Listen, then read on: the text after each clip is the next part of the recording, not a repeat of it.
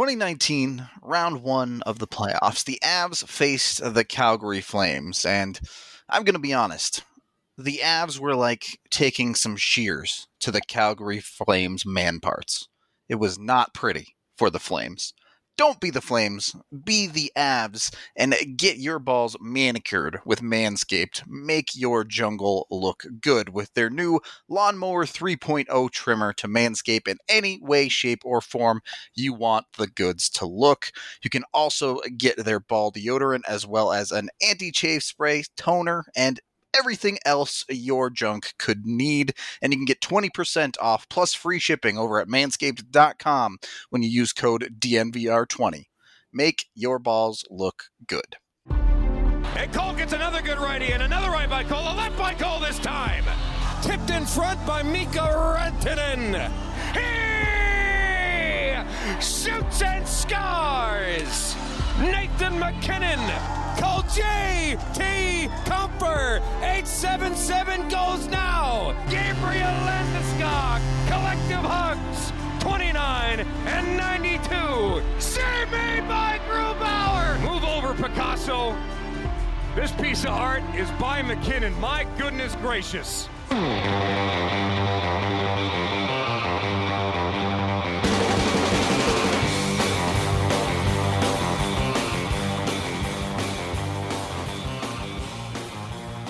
Welcome in to the DNVR Avalanche Podcast presented by Davidson's Beer, Wine, and Spirits. They have over 1,000 different varieties of beer for you to try through pickup or delivery from either of their locations. I'm Nathan Rudolph. He's AJ Haefele. Over the last 2 weeks, we have watched the Golden Era Avs take home their second Stanley Cup, and this week we are diving into the current era core of the Avs in what many hope to be the second coming of a golden era. When you back those two up against each other, you can't help but compare everything going on in those two teams. So that's what we are going to do today. AJ, I want to start off with the goalie because I think this will be a quick conversation. Patrick Roy, many consider to be the greatest goalie of all time. Current Avs, look, Grubauer's a good goalie. Frankie has been very solid. They just do not compare to Roy, do they? I mean, right now, neither one of them compare to Varley. That's fairly true. Varley had his very high highs with the Avalanche, and for the most part, across the 1920 season, the Avs got league average out of their goaltenders. Yeah. So, they were fine. Yeah, the goaltending was fine. Correct. Certainly not talking about either of them on a trajectory of a Patrick Roy type career. We don't even know if either one of them is a starter. Yeah. I think you could probably make the assumption for Grubauer at this point. But even then, this was his first time really getting hey, you're going to be a starter. And had he gotten healthy, he was getting healthy right as everything was finished, as everything went sideways. And we don't even know how many games he would have gotten down the stretch. So he's not a set and forget starter, at least. Yeah, not yet, but I think there would still be 15 teams in the NHL that would be comfortable playing him as a number one. Safe to call him a starter? Is he a low tier, mid tier, high tier starter? That's what we don't know yet. And yeah, Roy was a starter from very, very early on in his career. So from the jump, yeah. And then, Frankie, has had a nice season, but his first year has been pretty similar to what we saw out of Calvin Pickard to start with too. So yep. That's the reason why I'm not going all in on Frankie yet, is that we've seen these guys in these roles, and jumping from filling in for a couple of games, having a good 2 weeks or whatever, to, hey, you're the full-blown starter, this is your job, you're the backbone of this hockey team, is very difficult. And a lot of guys fail. I mean, a lot of guys. You look at the John Berniers and Martin Jones of the world, guys that fetched first round picks. Came in big deals that were coveted league wide. Semyon Varlamov, same thing. He was in the same boat, coveted league wide. And none of those guys had starter hopes, but they weren't like, we know this guy's going to be good. And sometimes you get John Bernier, and sometimes you get Freddie Anderson. Yep. And I mean, the other side of that coin is just the longevity of Patrick Roy as well, being such a good goalie for so long. In the current NHL, even guys like Carey Price, who, was supposed to be the next great goaltender, and he was for a while, but his career is in his 12th year, and the injuries have already caught up to him and could just completely slowed him down. Yeah, definitely. He was the next great goaltender. Until he wasn't. Yeah, and he lived up to that billing in his prime. His prime just didn't last long enough. Yep. And as a franchise, Montreal just didn't do anything with it. Pretty much. Goaltending is maybe the position that gets the harshest judgment when it comes to postseason. Yeah, that's true as well. It falls on the goalie harshly. Just ask Pecorine. Yeah, it really does. Like, you can be a great goaltender in the regular season all you want, but when it comes playoffs, there's no hiding. Yep. You get top centers, top forwards, whatever. Like, those guys also separate, but there are also lots of factors that go, matchup and usage and all that. There's none of those concerns for goaltenders. You play, and you either beat the other guy or you don't. Yep. It's a team stat, but on the stat sheet, the win column goes for the goalie. So yeah, and I mean, I don't think that we should track wins and losses for individual players. Like, what's Joe Sakic's win-loss record in his career? I think It's weird that goaltenders get that. Same thing with like quarterbacks. Oh, Tom Brady won, 200 games. Oh yeah? Did he not have 10 other dudes on the field with him? Like, not to mention the defense was on the field like half of games. Right. Like, that we assign wins to individuals in team sports is insane. You watch tennis and it's like, hey, Federer and Nadal have a head-to-head and have a head-to-head record, and Nadal dominates him in that head-to-head. Djokovic has the better of both the head-to-heads against Federer and Nadal, and it's like, who's the GOAT? I have no idea. But you at least have actual head-to-head results that you can look at, and in team sports, when you're like, well, this guy he leads and wins, and it's like, yeah, why is that? Marty Brodeur has way more wins than Patrick Roy. Yeah, why is that? Is it because he was that much better of a goaltender, or did he just not play in an era with ties? On a team that was a borderline dynasty in the late 90s, early 2000s. Yeah, like for a model organization that basically did no wrong. Yep. A lot of factors that play into that for sure. I do want to get into the forwards here. Obviously, in Avalanche history, the big two forwards are Joe Sakic and Peter Forsberg. And then the third banana there being Milan Hajduk, playing his entire career with the Avalanche, not just Quebec and the Avalanche. Hajduk was Avs only. Those are essentially the big three forwards on the leaderboards as far as the Avs are concerned. And we can kind of go down the list here of the current big three forwards of the Avs, and Nathan MacKinnon, Mikko Rantanen, and Gabriel Landeskog, where they're at and how they are tracking towards those type of players, and as well as other players down the list from that era for the Avs. I mean, let's start with MacKinnon, obviously, as he's the one that is tracking closest to be, I guess you could call it, on track for being an Avalanche legend.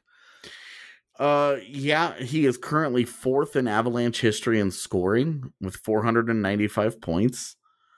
Yep. He is 210 points behind Forsberg. Yep, which you have to think should be easy to catch for him. Yeah, although he is only 19 games behind. Right. In games played. The points per game is no one, maybe ever, is going to catch Forsberg on that one.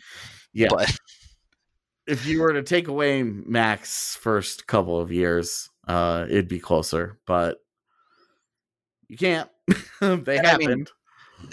Its own chase in itself there is McKinnon chasing a point per game play, as he's 495 points in 525 games. Yeah. So he's not that far off. He's at 0.94. So for him, I mean, when you remember those first couple of years, like that he's as close as he is really speaks to how dominant he's been over the last 3 years. Yep. That he's even put himself in this kind of a position. But he's really, he's putting himself on the Mount Rushmore. Because right now, Colorado, the Avs Mount Rushmore would be 3 stone cold locks with Forsberg, Sakic, and Waugh. Yep. And then a fourth spot. Yeah, a fourth one where you're like, well, you could make an argument for Foote, you could make an argument for Hayduk, you could make an argument for a guy like Stastny if you really wanted to. Maybe a Matt Duchene if you really wanted to. Like, you could make different arguments, right? Well, McKinnon's not going to make that. It won't be an argument much longer. Yeah. By the time Nathan McKinnon is done in an Avs sweater, that Mount Rushmore will be him. Him locked in as one of the names, I think that's pretty clear. Which gives us a clear cut 4, as you mentioned, of Sakic, Forsberg, McKinnon, and Waugh. Yep. And that is where the questions going forward come in for this team, which we will get into in the second period. But first, it's time to acknowledge Breckenridge Brewery, my favorite beer in the whole world, whether it be the Avalanche Amber, the Colorado Core. A really big fan of their Raspberry Wit, which is their seasonal right now. Would highly recommend it. Or you can go with AJ's favorite, the Strawberry Sky, whatever you're looking for. Or if you just want to try it all, you can get the 15-can sampler pack delivered right to you through Drizzly. Also, you can go and pick up beer from Breckenridge at their farmhouse down in Littleton. And if you order a meal as well and you use code DNVR on pickup, you can save $5 off the whole thing for a great deal. You can call them at 303-803-1380 from 12 p.m. to 8 p.m. to get your beer. Second period of the DNVR Avalanche Podcast, presented by Davidson's Beer, Wine, and Spirits with Rudo and AJ. Pretty clear that Nathan McKinnon will be an all-time great Av, barring something unforeseen, of course. Barring the coronavirus never going away. Right. You never know what happens, and even then, you could probably make a case for Nathan McKinnon on the Mount Rushmore of the Avs. So he's well on his way. First overall pick, the only first overall pick of the Avalanche ever. So he's lived up to the hype. Safe to put it that way. The next guys are where the conversation gets much more interesting. Let's start with one of the longest tenured Avs in Gabe Landeskog. 460 points in 633 games. That's good for 6th in Avalanche history. This is not a player that is going to make the Hall of Fame, I would say. Mm-hmm. So where does he fall? Milan Hajduk, not going to make the Hall of Fame, currently on that Mount Rushmore for many. Is that where Landeskog is headed? He likely, assuming this next contract gets signed, which everyone expects it will, he's likely a lifetime Av unless he wants to go somewhere else at the end of his career. Where's the C? Hajduk did wear the C for a little bit there, as did Adam Foote, another Avs Hall of Very Good type player. So where is Landeskog going to end up in that conversation? I think he lands right in the Hajduk range. Yeah. Hajduk had a little over 1,000 games played in an Avs sweater, 800 points. Landeskog has 460 points now and 633 games played. Yep. So realistically, he signs an extension. By the end of that extension, assuming it's will look like what we think and be somewhere in the 5 to 8 year range. Landeskog will pass Hayduk during that next contract in games played. Yep. So will be the longest playing Av ever at that point if it gets done. His points per game is slightly below Hayduk. The 0.73, and that's come up quite a bit in the last 2 seasons. Yes, it has. Given his production, obviously. Yeah, and so that is, right now Chris Drury had 0.71. So that's kind of the range that he's sort of in over the course of his career. Claude Lemieux also 0.71. So, and Hayduk was 0.79 and obviously had the slow end of his career where he was not nearly as productive. Dipped significantly those last 2 years, yeah. Yeah. So I think that, somewhere in that range, I would be surprised if Landeskog's point per game continued to rise. I think last year will probably be the big outlier in terms of offense, although he was so hot the second half of this year that had they finished, this could have been his second or third best season of his career. Yep. These are probably the best they will get out of Landy offensively in his career this year, last year, maybe next year. That small cluster right where he's absolutely at his peak, and then he will begin to decline. The question is how quickly does it happen? Yeah. And that will probably determine how we view Landeskog on that Mount Rushmore at the end of all this. It might have to be a Mount Rushmore of eras. Sure. Where you go back and it's Sakic, Hayduk, Forsberg, and one Mount Rushmore. And then this one will be McKinnon, Landy, Mikko, and Makar. I think you picked all of the correct names, which we will get to. But but Landeskog, just in terms of raw production, he's just. It will be like you'll be looking at the list and he'll be like, one of these is not like the other. And it'll be him. But you'll also know, like, he's the strong two-way guy, obviously. The captain, the leader, the face, the public face of the franchise, the one that they send out there when you have a pandemic and it's like, oh, who are we going to talk to while we're in quarantine? It wasn't Nathan McKinnon. Nope. It was Gabe Landeskog, and he was the face of the franchise through the 48-point season.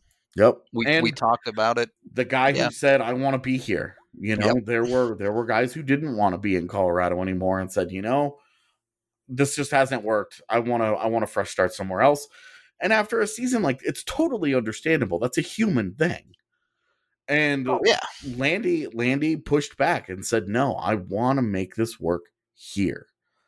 And admirable. And hey, that's the kind of thing that makes fans love you forever and etches you in lore of a franchise forever. Now, if he just has to get his next contract done and play it out. Assuming that happens, the contract gets done, is Landy a lock to have his number retired by the Avs? All 3 of the other Avs captains have had their numbers retired. I would say...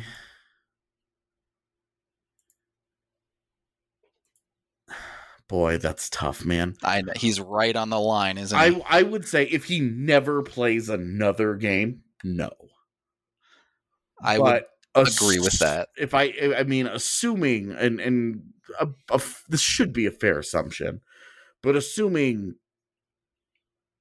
that he gets 3 or 4 more good years. He's a quality player into his early 30s, at least. Yeah. Yeah, because this is year 9 of Landeskog. This most recent season was 9. Yep. We have to accept that we are very likely in the back half of the Landeskog tenure.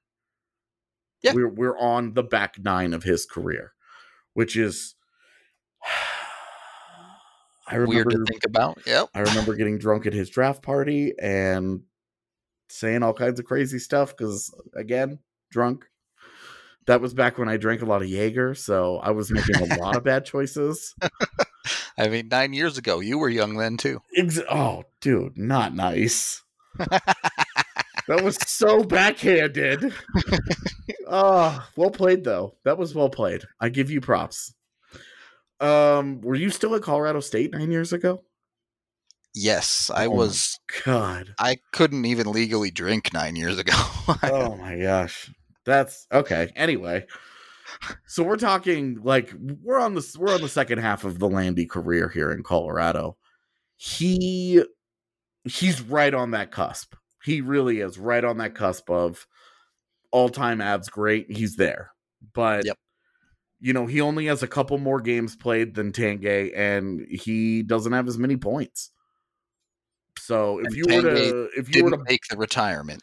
Exactly. If you were to blindly match up their careers next to each other and say, do either of these players belong on you know, with a retired jersey and forever etched into Avs lore as one of the all-time franchise greats, you'd match their careers up and you'd say no. Yeah. Definitely fair. I think Landy has work to do. But easily, you give him, seriously, 3 more solid years. You get him into the 800-plus games played. You know, Sakic at 870. So, you know, like we're already having that conversation of games played. Like it's coming up for him. 3 more good years. 3 more years of 65-plus games played and productive. If he has 3 years at 10 points each, that's bad. You're going the wrong direction if that's what you're scoring at. Which is why I say it's not a lock and that he still has some work to do. But once you start to get into the once he starts to look, you know, 800-plus games played, 600-plus points with one franchise, you're starting to have that conversation where you're like, yep. And captain the entire time. Like, you're definitely looking at him then. How important is that longevity to someone like Hayduk? If you take away his games played number and you just say this was a guy who had a fairly long career with the team and was shy of 0.8 points per game, does his number get retired? Well, I would say, do you take which seasons do you take away? I'm just saying, if you look at his statistics, if you even just cut off the last 2, so he doesn't get to 1,000 games played, and he doesn't get to 800 points, but every single season of his career except his rookie year, Hayduk had a 20-goal season. Fair enough. What if a couple of those years weren't with the Avs? Does he still get retired? No. Okay. If you were to say you cut off those last 2 years of his career and he played them elsewhere, I say yes. Okay. But if a couple prime years, like a la Tanguay. Even then, if you say you cut off the last 4 years of his Avalanche career, including obviously the last couple where, you know, he only had like 50 points or whatever. You cut off the last 4 years of his career, you're talking like, I don't know. I don't know what the exact numbers would be, but you're talking somewhere in like the 750, 800 games played range. Sure. And then you're into I honestly have no idea what his point production was those last few years. But you probably cut off 150 points. Let's see. Somewhere in there. Yeah, right about probably a bit more than that even, but so cut off 150 points. You're talking, he's a 650 point guy with 800 games played. It's bored. And probably not. Sure. The point I'm trying to make is longevity, especially when the longevity is with one single team for a long time, is often a way for a borderline player to get over that hump and get their number retired. Yeah.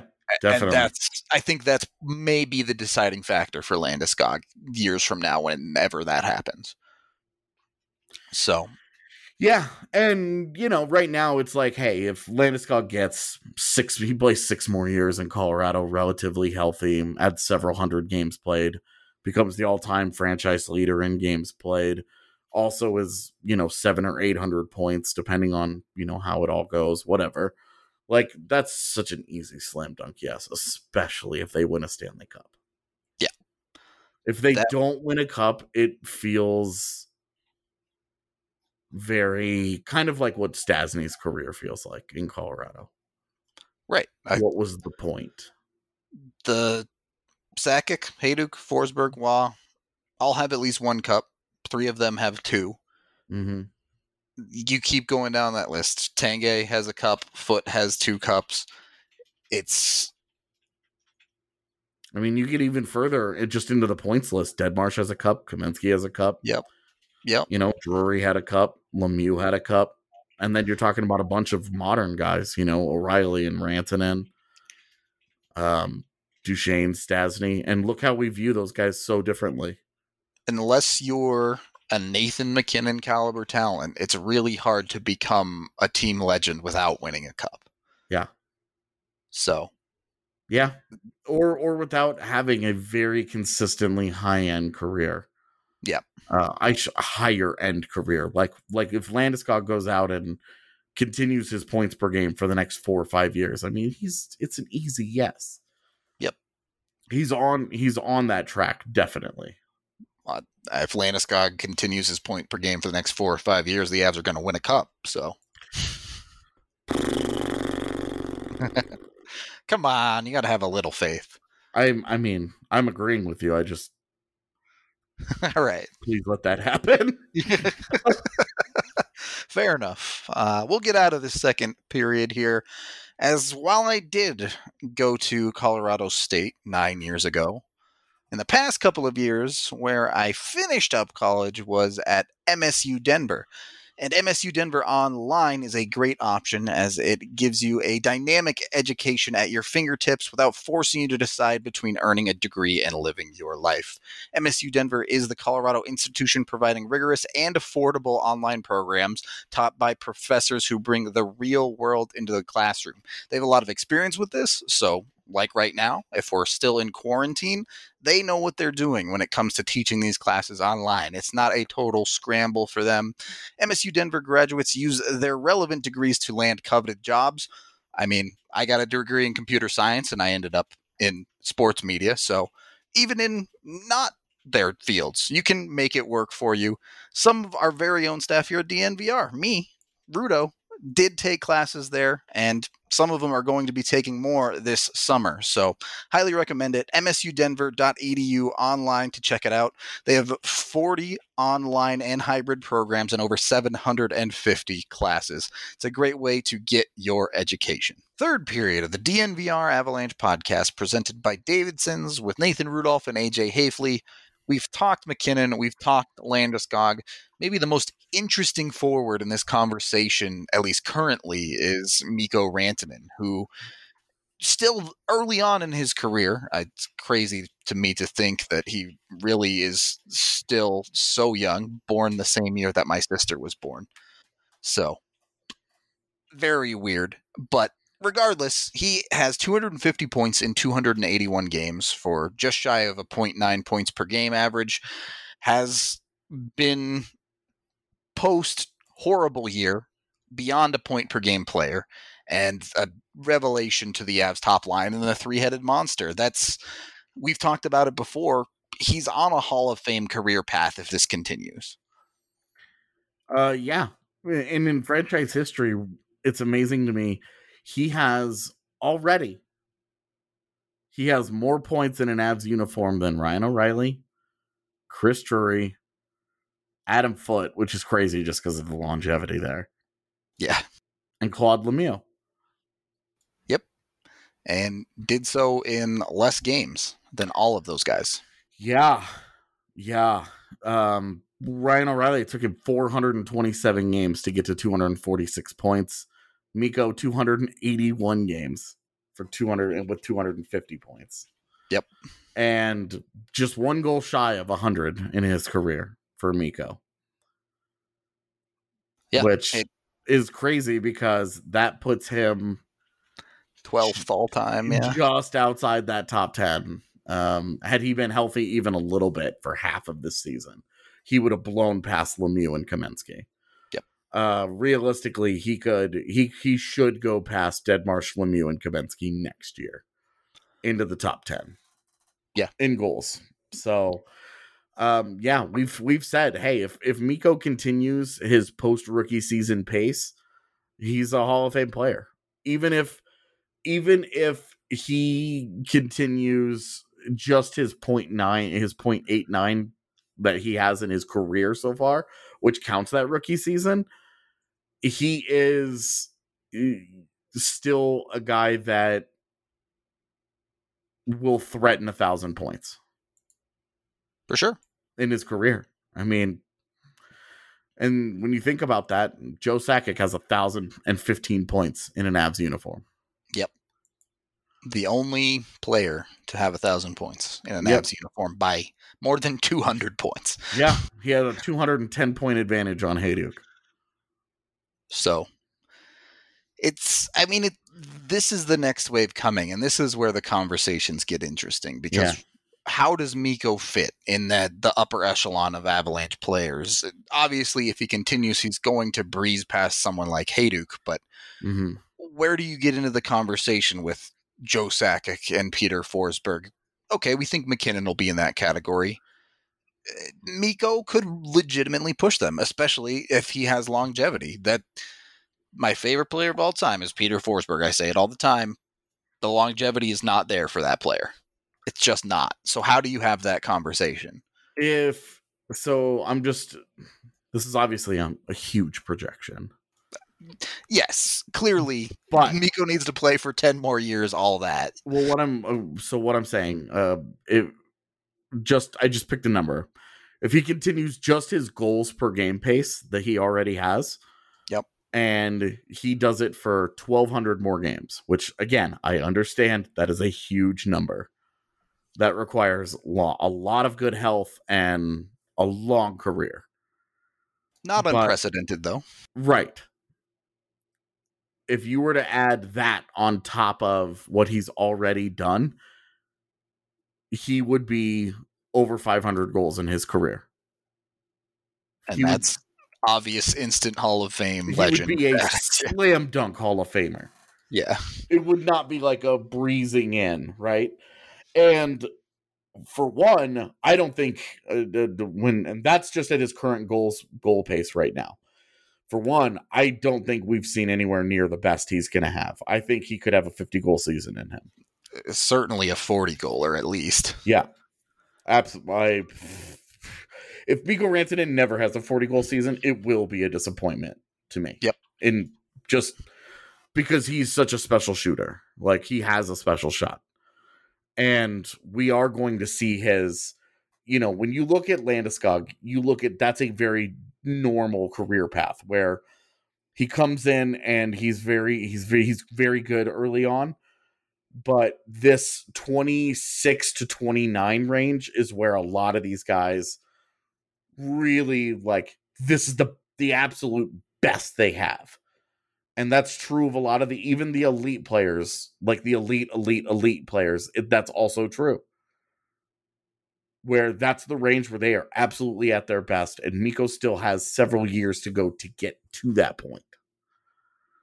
And I just think that there's so much upside. There's such a special player in there that if he continues on and he continues to round out the all-around game, continues to work hard, have a good head on his shoulders, and come with the right attitude, he has a chance to be a Hall of Fame player.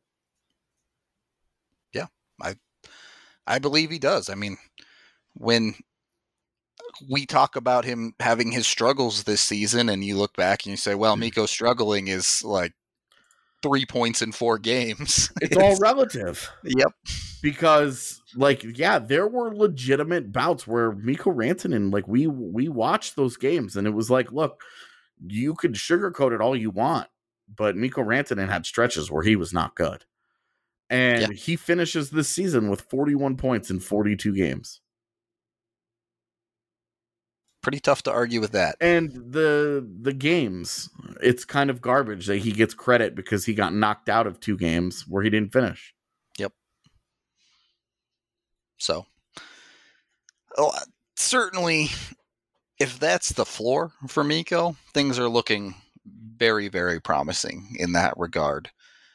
And it's very exciting, the future of this forward core that is still coming, with Landeskog in his prime, McKinnon about to step into his, and Rantanen a few years after that.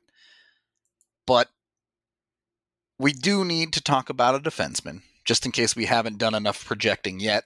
Let's talk about a guy who has 57 regular season games in the NHL, and yet ask any Avs fan and you'll say, yes, this guy is going to be a Hall of Famer.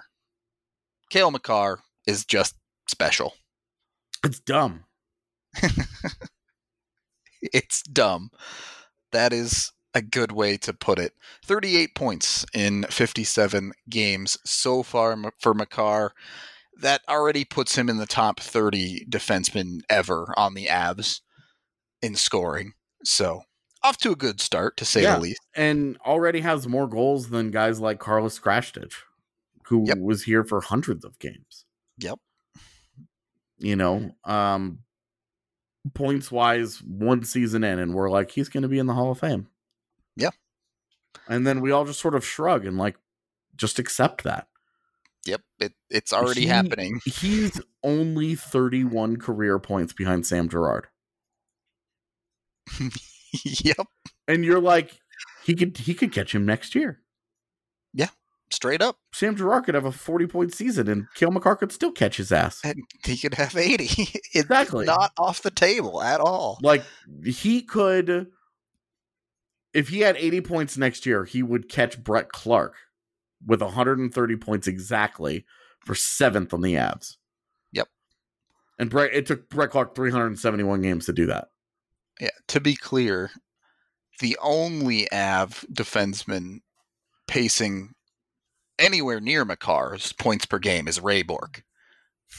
And he's a whole 0.1 points per game what Makar has done so far in his career. Yes, small sample size, obviously, but still, that's stupid.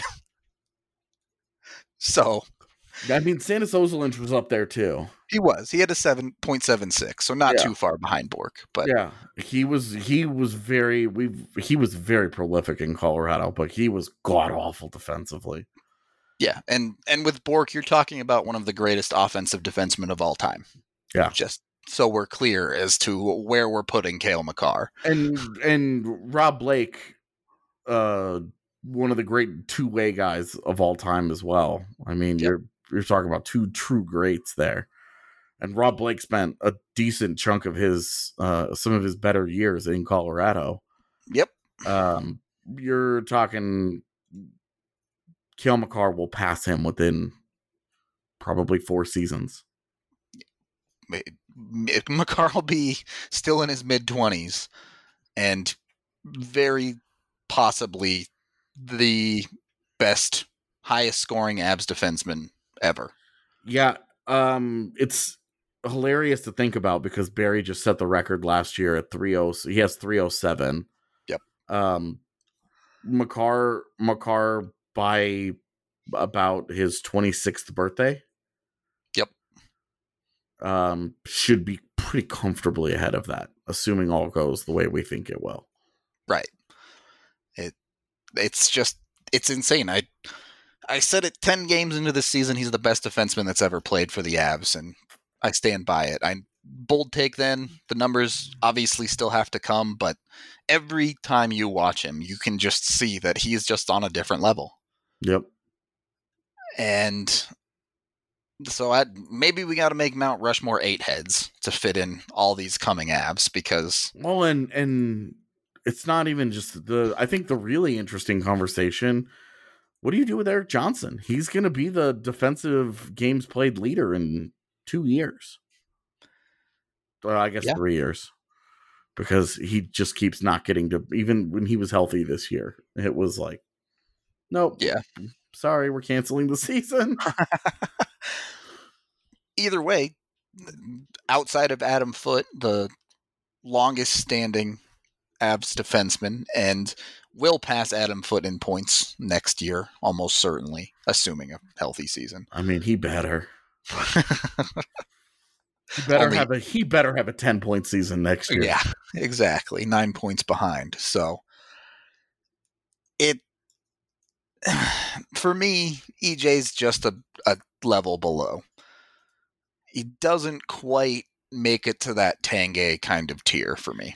Let me ask you this. This could get interesting. Let's say EJ gets to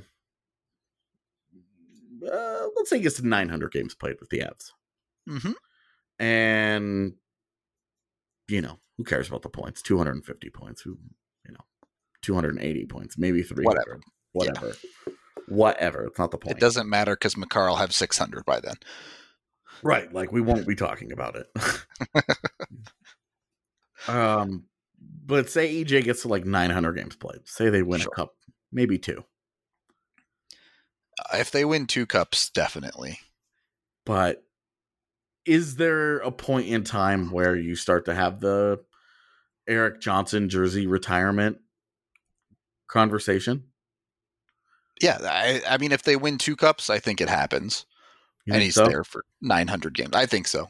At that point, you're talking about the same type of area as an Adam Foote. What about if it's no cups? I think it's really hard to do.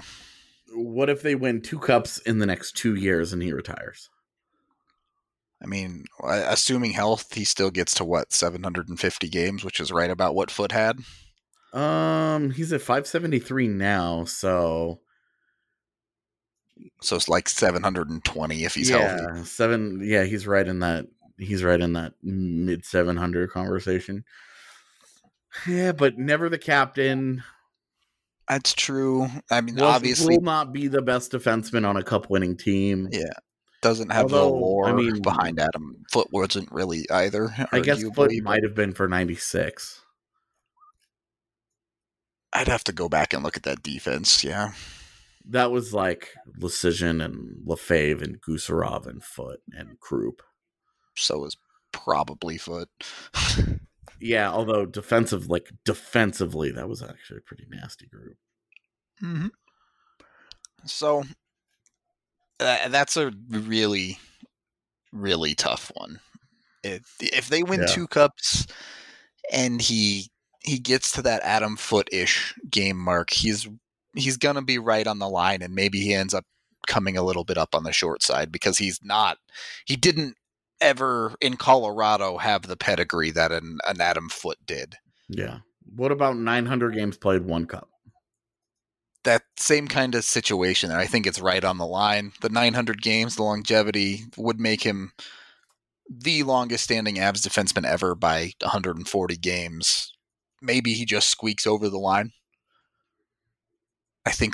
I would lean that way. 900 games, 1 cup. I think they give him the number, but I would understand it going either way. That would be a tough one. And then we kind of touched on this a little bit when we were talking about this idea last night originally. Sam Girard has 220 games played for the Avs already. He's already top 20 all time. He never missed a regular season game in an Avs jersey. He has a 7-year contract starting next year. Yep. That will take him until he is 29 years old. So potential for another contract there too. So if he plays out that contract, he will have already spent 10 years as an Av. Assuming he is healthy across that deal. Yeah, let's assume 65 games plus average for those 7 years. So that adds another 455. So he'd be at just shy of 700 games if he's as healthy as he has been for the Avs. Even just assume 75. Yeah, you're looking at more like 800 plus. Okay. And then say he signs another contract and say that Sammy G is an Avs lifer at that point. You're pushing up into 1200s type area. Exactly. Yeah. You get to the 1200. Cup or no cup? I mean, Do you at least consider it? You gotta. There's a very real chance if that happens that he has the most games played for any Av ever. So it's got to be a conversation. I think it has to be a conversation because if you look at all time, how many defensemen have played 1,200 games in their career? I know Bork has. I think Chelios.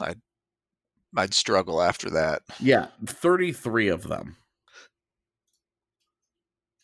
I mean, that's more than I thought, but still. Yeah, and some of these names, like Sean O'Donnell. Yeah.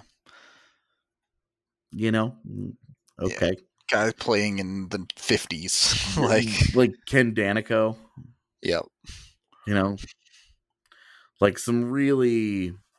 A lot of these guys that did it, Luke Richardson, had 201 points in 1,400 games played. Very different game then. Yeah, but like with Sammy, assume he averages, I don't know, whatever he's averaging now in points per game. I don't have it in front of me anymore. But that over 1,200 games. Yeah, let's see. It would be, I think it's about 0.3 something. 0.368. Bust out the old trusty calculator. Over 1,200 games, you'd be looking at 440 points. Okay, and that's assuming he gets absolutely no better and does not have any like true career years. Right. No 40-point breakout season or whatever. Right. Like 440 points puts him ahead of a handful of these guys. Yeah. And that's just stopping at 1,200. There's some of these guys with like 1,500 games played, But these are like all-time greats. Chelios, Stevens, Larry Murphy, Bork, Lidstrom, Chara, Housley. Like Glenn Wesley played 1,400 games. Freaking Tim Horton himself, Al McInnes, Paul Coffey, Roman Hammerlick. That's actually a pretty good name there. Roman Hammerlick, where, first of all, amazing last name that I've never thought of before, but it's making me laugh now. But Hammerlick, like, not a Hall of Fame guy, but if he had stayed in one place his entire career, would have been retired by them kind of thing. Yeah, 1,400 games played with 600 points, and it's an easy retirement. Yep. Especially if there's a cup involved. Yep. So, a good example there. I would agree. We say it all the time on this podcast. Availability is a skill, right? Yep. So it has value in and of itself, regardless of the points in play. Obviously, there's a floor to that, but if you can show up for 1,400 NHL games, even 1,200 NHL games, that puts you in pretty elite company, or at least unique company. You're a franchise icon. Yep. Everyone from a generation that watched that team will know who you are. Even if he just finishes this 7-year contract and leaves after that, you're talking 800-ish range of games played. Yep. Like, so, we could be legitimately looking at another. This is why we talk about these guys as like a potential golden era, because you can easily look at some of this stuff and say, hey, these are these guys, and we're not even getting in it. We don't have any idea what the hell a Bowen Byram is, or a Connor Timmins, or any of the forward core beyond these guys. We don't know what's going to happen with a Burakovsky, who could end up being so Hayduk-esque in his career. Yep. And we don't know what happens with an Alex Newhook when he gets here. Like, it's going to be fascinating. What happens if Tyson Jost becomes a 45-point guy and plays here for 15 years? All of these things could happen. Some of them probably will. So we don't even know about those guys, but we're talking like the high end. Damn. This is going to be a special era for the Avs. It really is, especially over the next handful of years as these milestones start to fall. Only 2 players have played 800 or more games for the Avs. Landeskog should be knocking on that door at the end of 2022. So it's going to be big. When he passes Adam Foote, that's when you know it's getting real.